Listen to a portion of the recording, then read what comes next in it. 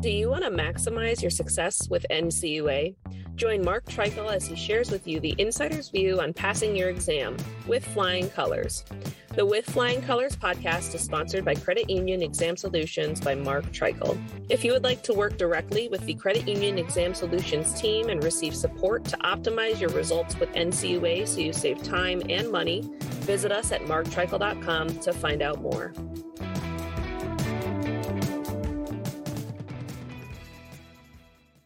Hey everyone, this is Mark Treichel with another episode of With Flying Colors. I'm excited today to be here with Bill Paton. Bill, how you doing today?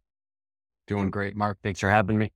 You got it. Yeah, you and I have chatted a little bit, discovered each other, I think, either over email or on LinkedIn, but I know that you've got a LinkedIn presence and you're the vice president at Alloya Federal Credit Union, and you and I chat a little bit about liquidity in some of our sidebar conversations on LinkedIn. I know you also do some things with subordinated debt and a few other areas, and I'm looking forward to chatting with you today about the interesting year we've had in 2023 in credit unions. How's that sound?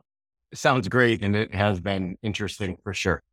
Yeah, it sure has. And anything else about Alloya on the front end? Anything from your resume you want to highlight in case my viewers aren't connected with Alloya? I know Alloya serves about 28-30% of the credit unions, so some of them are probably well aware of you. But any other things we should highlight on the front end here?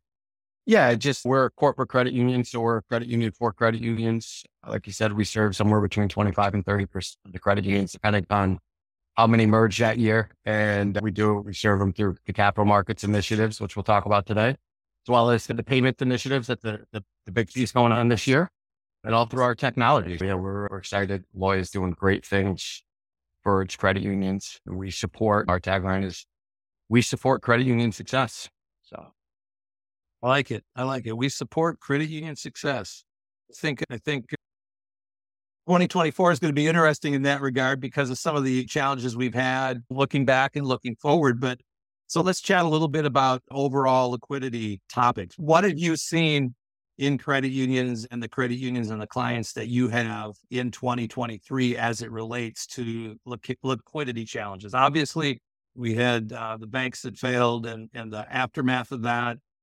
But even before that, there were some challenges liquidity-wise in credit union. What is it that you've seen in 2023 that you'd like to chat about here? Yeah, 2023 was interesting. I say it was the year we collectively lost our minds. We're really back to pre-pandemic levels. I think we're so quick to forget just even recent history. And a lot of what I do is talk to credit unions throughout the country. And of course, there's issues. And so during the pandemic, all that stimulus money came in and it was really good timing, and credit unions they had all this money and they had to figure out what to do with it. But we're back from an aggregate level. We're at really high levels, historically high levels. We're back to where we were right before the pandemic happened. If you just look at the overall numbers.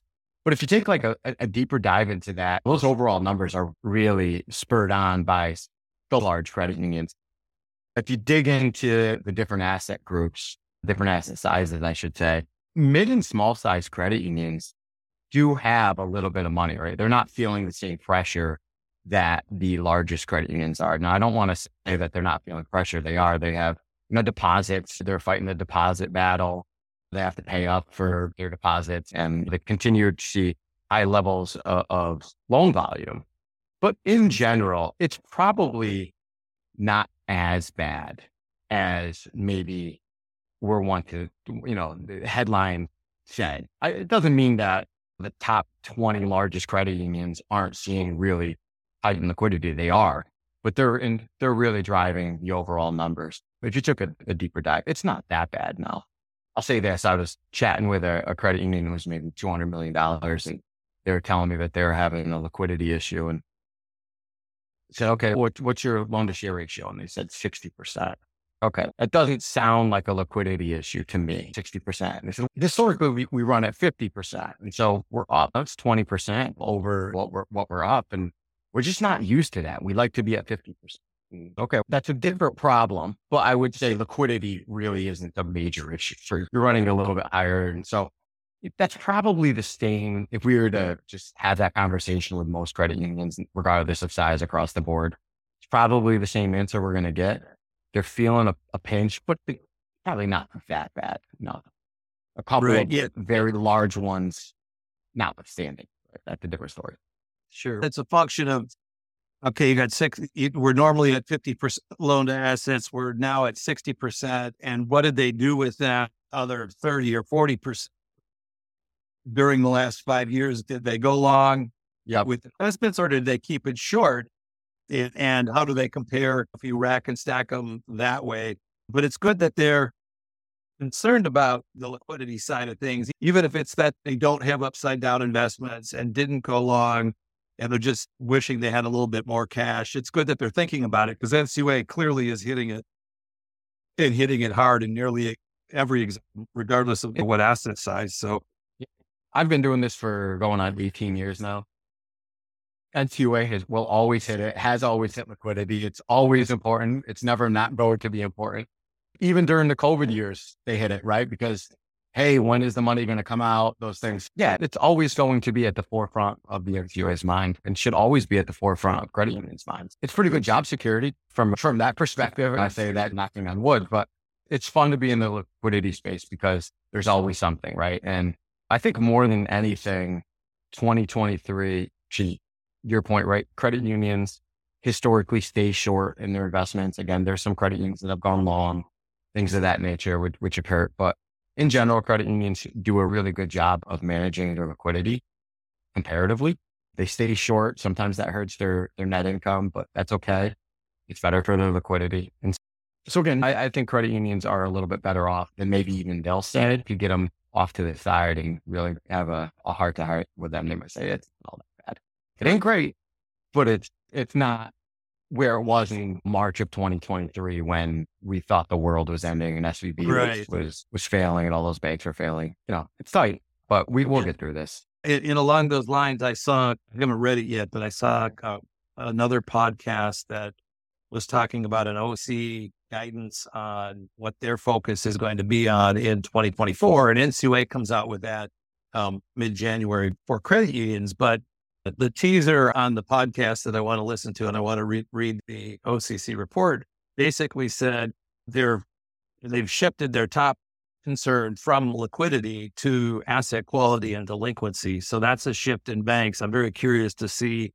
NCUA has talked about that, and NCUA's chairman has talked about loan quality and concerns there. The trends in that, while the numbers collectively are not bad, the trends have been going in the wrong way, which isn't really a surprise. Sure. I'm curious to see what OCC has to say. I'm looking forward to see what NCUA has to say in that regard, which kind of gets us to a follow-up question. So 2023, we talked about what you've seen there. So so from where we're at, what do you see on the vision for 2024 for credit unions? And another way, where do you think we're going in that regard, in either liquidity or anything else on your radar?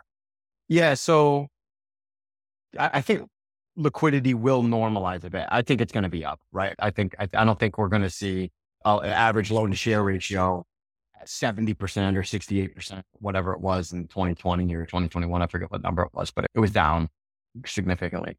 But I do think we'll get some ease from a liquidity standpoint. One of the great things that happened in 2023 is more and more credit unions got creative, right? In terms of how they get access to liquidity and manage their balance sheet. And the main thing that comes to mind is securitizations, right? And that's a hot topic seemingly every, month or every other month. A new credit union will come out with a securitization. I think there's been 9 of them or 10 of them in a recent industry publication. They talked about how they expect more to come, and we're seeing the same thing. But it's when times are tough, ingenuity and creativity comes, right? And I think we're seeing that in 2023. So securitizations, I think more and more credit unions will continue to go that route.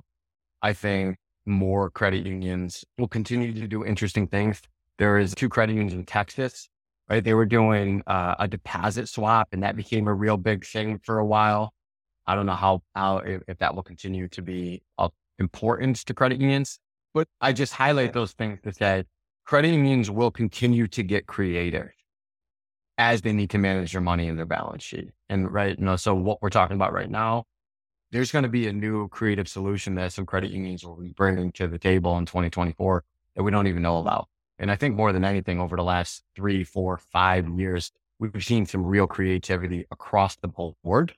And I expect that to continue to happen. So I expect more credit unions to issue securities or go through the securitization process.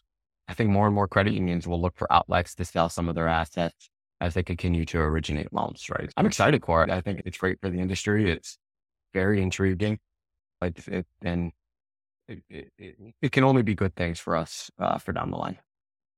Sure. Yeah. Those are, it's interesting. I've had some conversations with a couple credit unions that are now into securitization, and it's not super simple to do it. You've got to have a lot of bandwidth to do it. And there's groups out there that can help you with that. Is that something that Alloya particularly is involved with, or is that something that you guys can assist people with or point them in the right direction?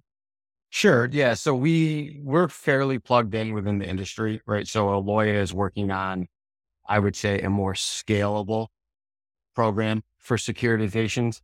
So some of the big lists of getting into securitization is, right, you have to have your data correct. You talk to anybody involved with that. That could mean a lot of different things. But ultimately, at the end of the day, you have to be able to pull your data from your systems correctly on time to report to investors. So when you issue securitization and you're dealing with the FCU at that point, so it can be a little bit more of a constraint. The cost associated with securitizations is massive, for lack of a better term. And it's a great tool. It's an incredible tool for a handful of credit unions. And so I'll say this. I talked to a $300 million credit union last week about this because they were interested in, hey, we hear about this. We want to sell like $30 million into securitization. And I had to take 30 minutes just to give them a high level overview of just what it entails. And these are the costs. $300 million credit union probably shouldn't be doing a securitization. And there's a lot that goes into that. But that doesn't mean that there isn't a creative solution that we can create that will allow for more credit unions to access that. And that's what we're looking at right now. We don't have a solution ready to come in and say, hey, give me a call. But that is something we are actively looking at and working on. But we're pretty plugged in with most of the players. And if you're interested in it now and you want to learn more, give me a call. I'll tell you all the players who's involved right now. Be happy to introduce you to them, and we can educate on that perspective as well. But yeah, securitizations will continue to be that. And as more and more credit unions do it, they'll talk to one another. They'll share good information with one another. So every new credit union that comes along that does it, it'll be an easier lift for the next credit. It's how those things work.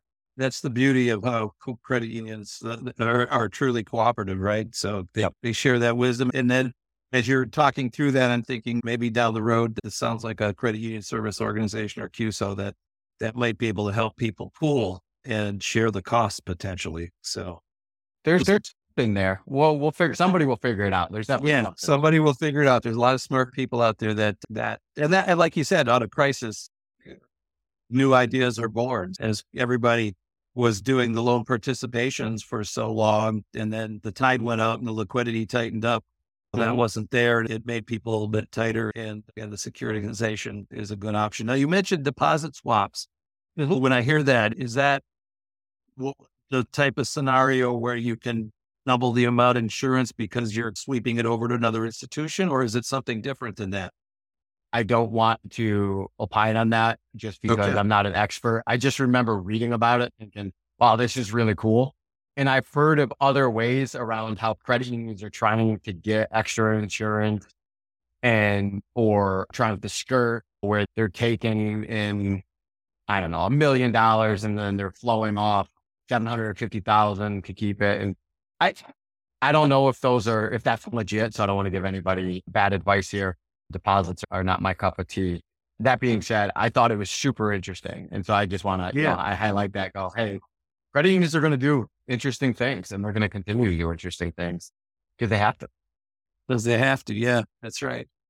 Very good. Another thing that in the long term potentially could impact credit unions, banks, life insurance companies is the recent 100-year report from the FHFA on the Federal Home Loan Bank system and the whole role that they play. I know that I interviewed Ryan Donovan, who's the head of the trade associations for the Federal Home Loan Banks.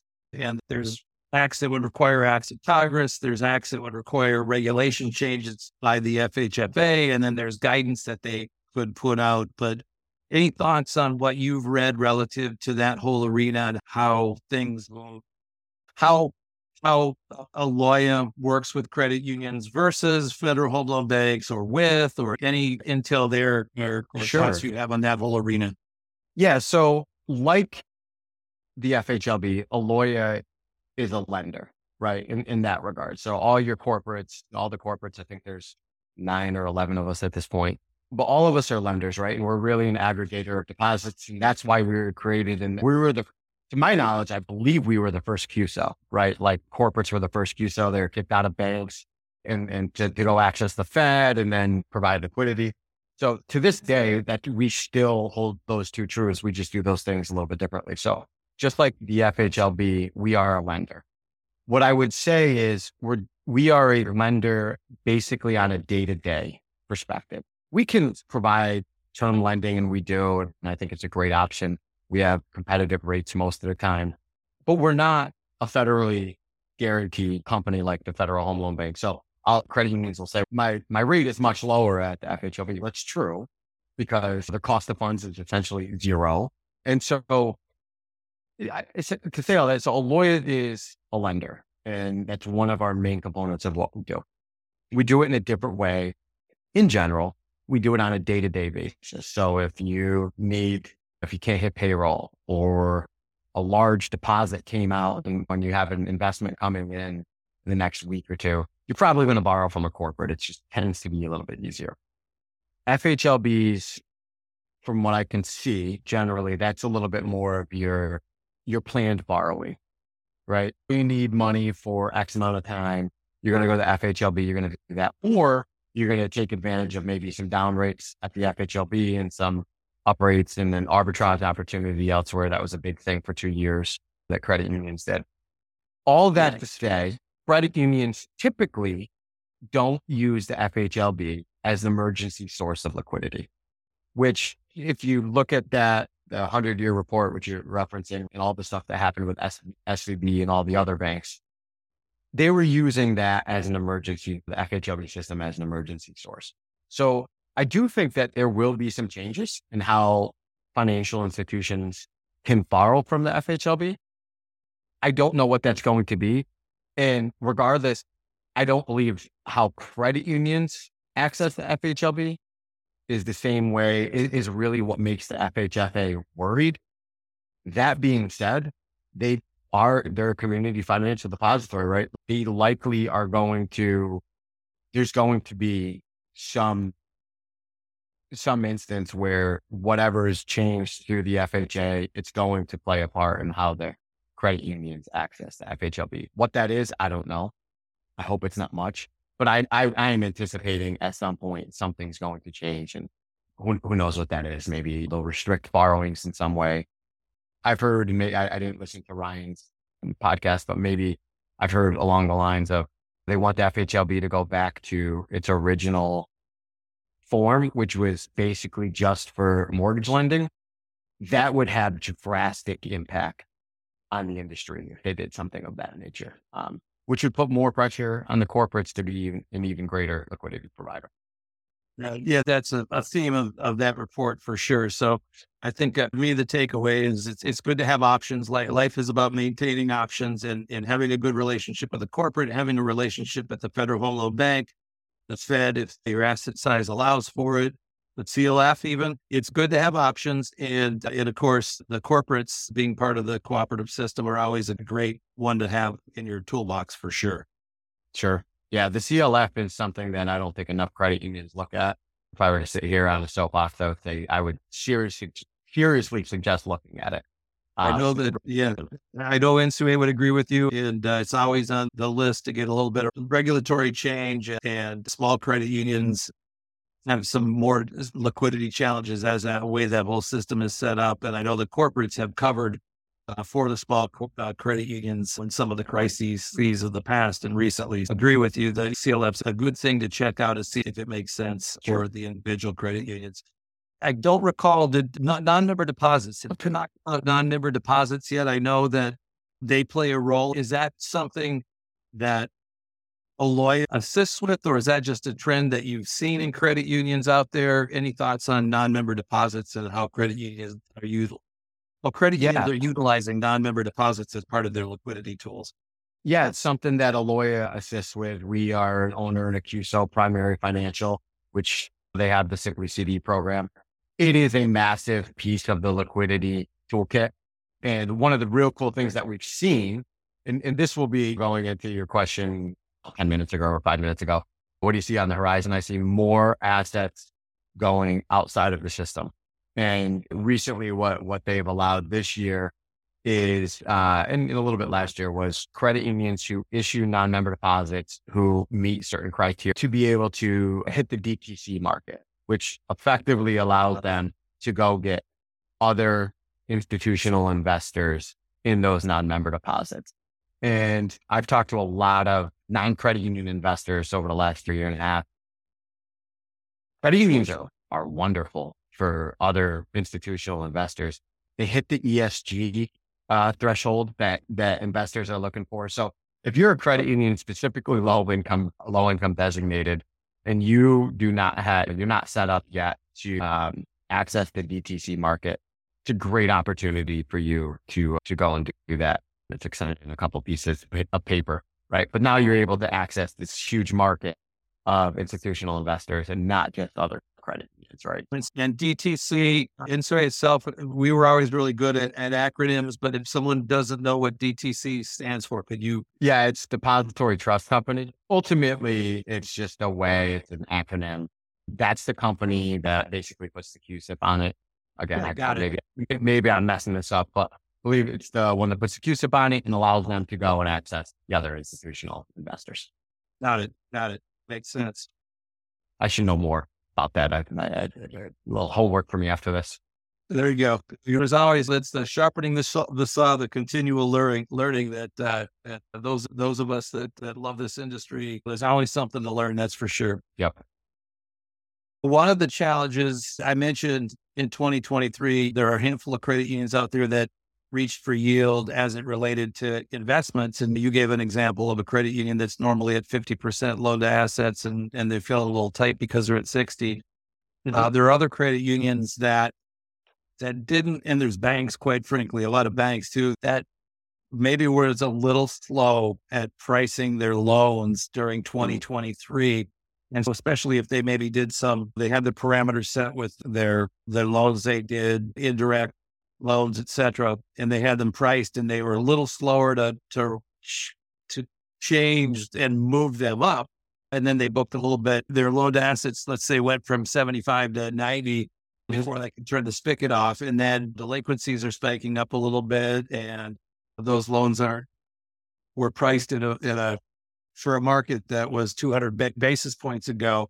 Any thoughts relative to 2024, how people should be approaching loan pricing in conjunction with the fact that they might be, you said they're back generally where they were coming into COVID liquidity wise. Any thoughts on that arena from what you've seen and what we might expect in 2024?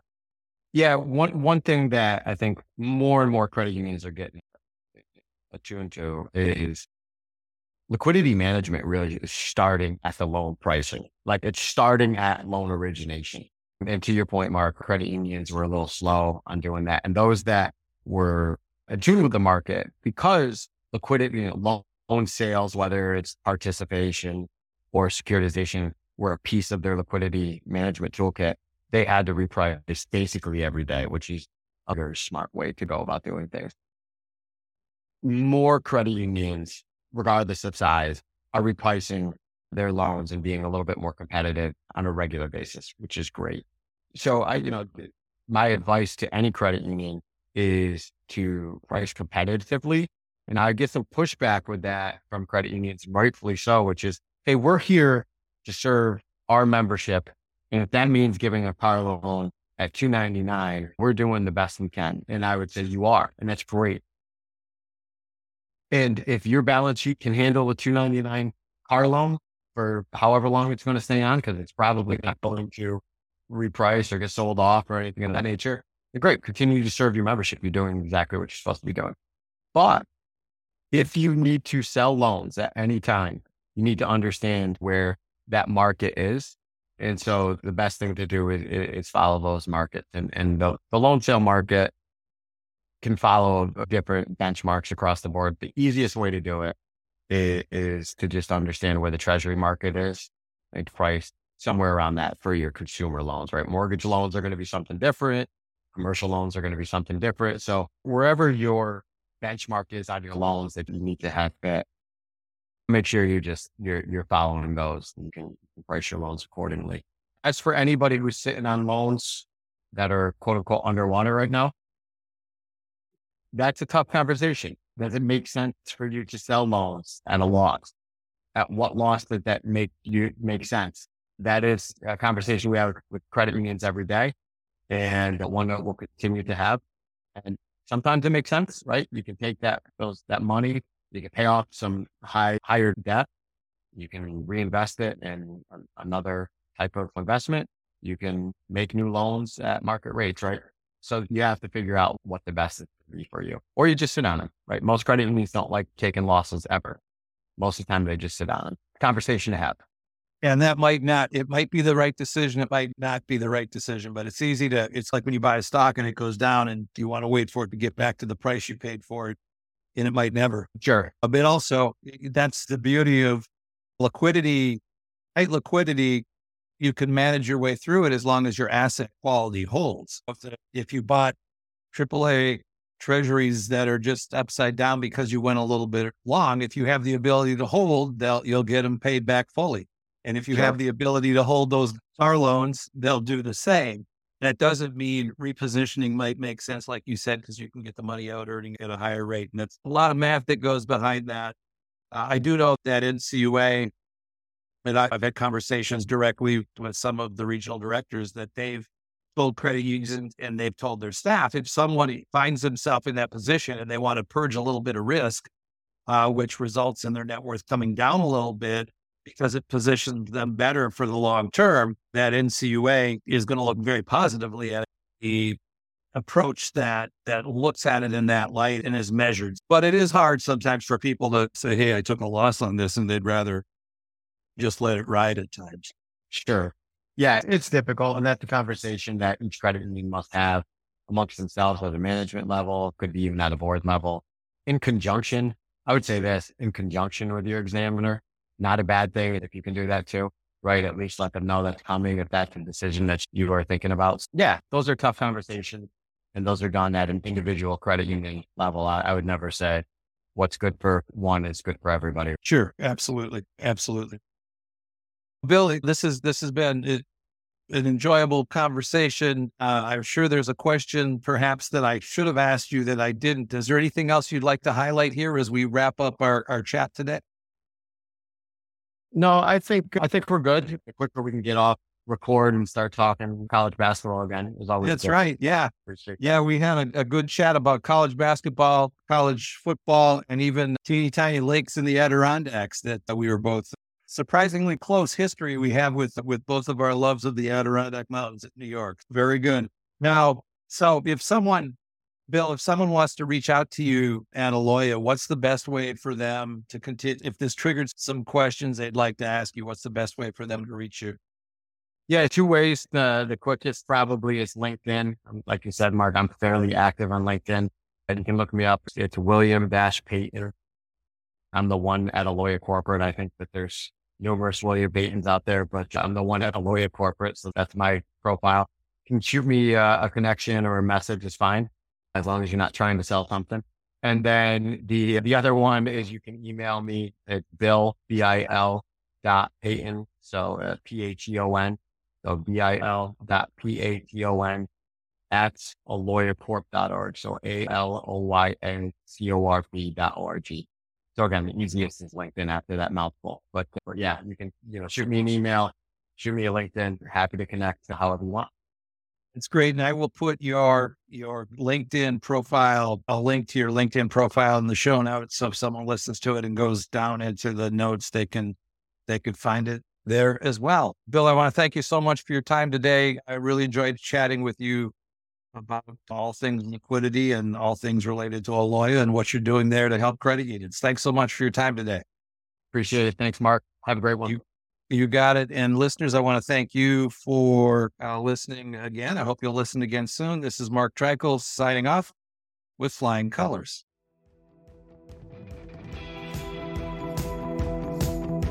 Thank you for joining us on this episode of With Flying Colors. Subscribe on your favorite podcast app to hear future episodes where subject matter experts of all varieties will provide tips on how to achieve success with NCUA. If you would like to learn more about how we assist credit unions, check out our services at marktreichel.com.